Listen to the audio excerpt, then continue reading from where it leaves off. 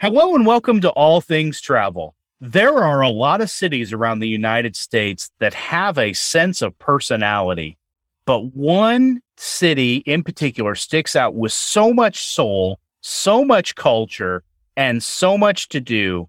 Today, Shane and I are doing a little reminiscing about our times visiting New Orleans, Louisiana. We may be talking about food, we may be talking about Bourbon Street, and Shane's going to talk about some jazz music. You're listening to All Things Travel, episode 110, original air date May 25th, 2022.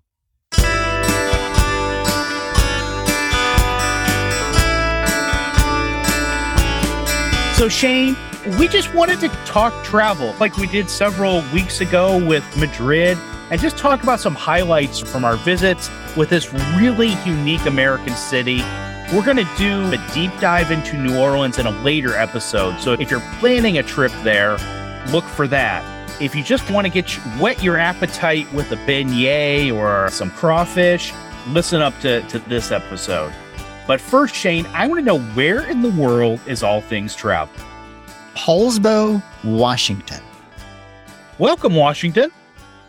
It's on the north end of Liberty Bay, and there is an awesome place with an awesome name you're going to love where I think we should hang out, the Brass Kraken. The Brass Kraken. I love it. That is a great name. My guess is it is by the water, and it's got a lot of nautical stuff, and I bet I can get some really good seafood. It's right on the marina, so you're looking out on the water and the boats. Great views. They have an impressive looking Bloody Mary. And I think the one that I'm most interested in, the salted caramel espresso martini. Nice. I like it. This sounds like a good place. Yeah. And I should point out that Google says it is an LGBTQ plus friendly establishment. So we could go and enjoy some time with our friends there. I like it. So, hey, Washington, we're glad you're listening. Reach out to us either via email or on the Facebook group, because I have a little thank you gift for being featured on the show today and also helping us learn about the Brass Kraken. And to make sure that you hear where in the world is All Things Travel next week, be sure to subscribe to the show so that you never miss any of our travel tips, travel ideas, or travel stories. All right, Shane. So if I say New Orleans, Louisiana, what comes to mind? Wow, so many things. It's a rush of activities that come to mind, but I'm going to say sitting in a bar with a giant beer and probably a giant po' boy sandwich and listening to a really good jazz band. I love it. I love it. Yeah, I love cities that have soul. To me, that's Boston. That's Dublin. That's a city like Barcelona. They've just got a really cool soul to them. And Louisiana has that in spades, friend. There's no doubt. And even though the French Quarter particularly might be a little cheesy at sometimes, there is still a soul there and a grit there that just makes it a fascinating place to visit. Yeah, absolutely. So I've only been to New Orleans once, actually. I went there during graduate school. I was there for a conference. And one of the interesting things was there were three of us, and one of my friends had just had knee surgery. And so she was in a wheelchair with her leg completely straight out. And let me tell you, getting around New Orleans proper is not that easy. At least it wasn't back then in 2004, I think is when we went. It presented some challenges. It was an interesting place, especially trying to get around at night with her. I felt completely safe. That's not what I'm saying. But, you know, it was an interesting place to be, for sure. Well, especially in the French Quarter, there's not a lot of accessibility options. It's a pretty old part of the world. In fact, the one bar there, John Lafitte's blacksmith shop, is, I think, the oldest bar in America. So it would take a lot of reconstruction to make that safe. Sure. So when I think of New Orleans, have food, will travel, right? I'm sure I'm going to get a tattoo of that at some point in my life. New Orleans is like no other place in the world, man. I mean, I was lucky enough when we stayed there, our hotel, which we picked pretty much randomly based on where we were having our conference, was right next to this wonderful restaurant called Mother's.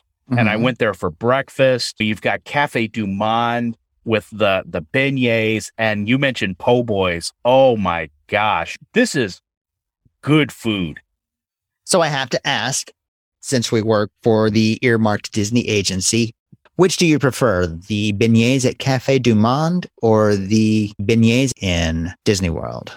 Oh, I love the beignets, the Mickey-shaped beignets at Port Orleans French Quarter, but there's no contest. I mean, Cafe Du Monde with the chicory coffee late at night and the hustle and bustle going around. I mean, that's the place, man. Oh yeah, it is just incredible. And I love how the staff there is rude. They don't care if your service is good or not, because they know that you will always go back for that coffee. Right. And always go back for those beignets. Yeah, it's true. It's true. And I think when we were there, I created more meal times than ever before. I think it was like every 40 minutes, it's like, okay, so is it time to get a po' boy? Okay, is it time to get, time for a drink, time. And we did the touristy stuff. The first night we're there, we're walking up, the French Quarter, Bourbon Street, and we're getting the daiquiris from Fat Tuesday, and we're living it up.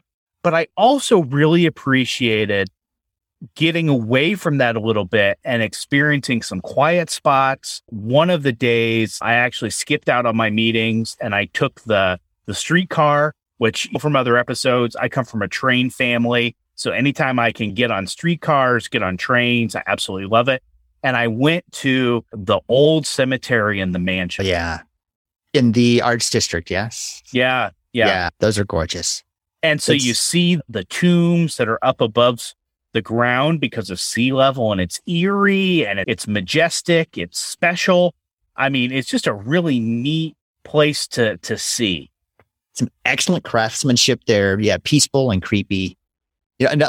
Another food item I like, just a couple of blocks, I think, if that, from Cafe Du Monde, little grocery store called Central Grocery. And they have this sandwich called the muffaletta. Ooh, the muffaletta. I like it.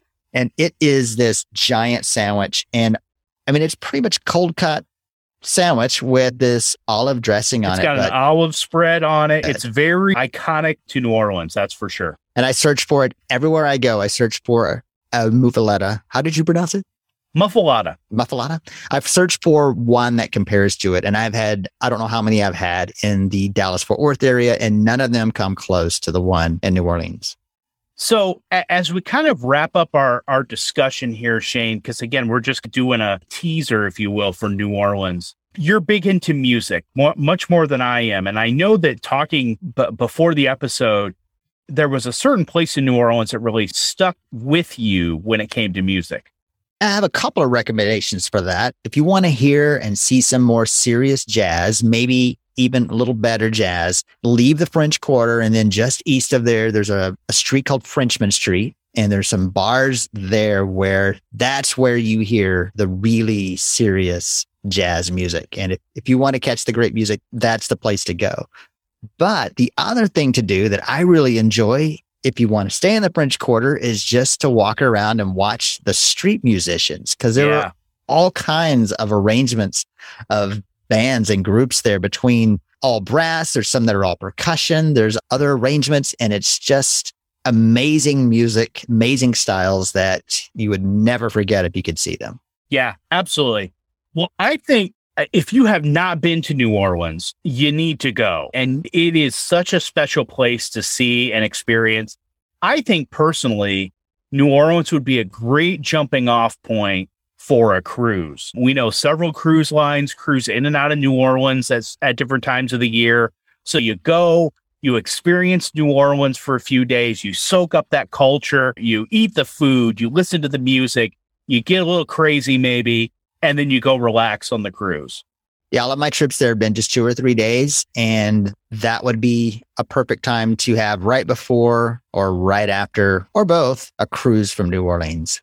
All right, so we're going to follow this episode up a little later with kind of a deeper dive into how could you plan a trip to New Orleans? What are things you want to see? What are things you want to do, taste and drink? And we're going to do that with one of our special friends, Michelle, who lives in Louisiana. We're going to talk all things New Orleans. I cannot wait for that. We would love to help you plan your next amazing vacation, especially to New Orleans.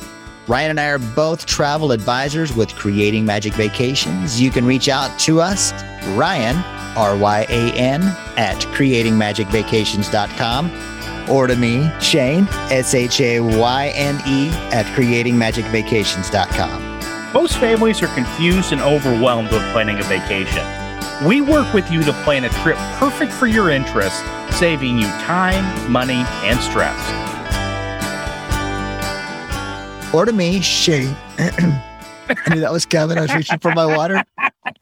Shane! Email Shane!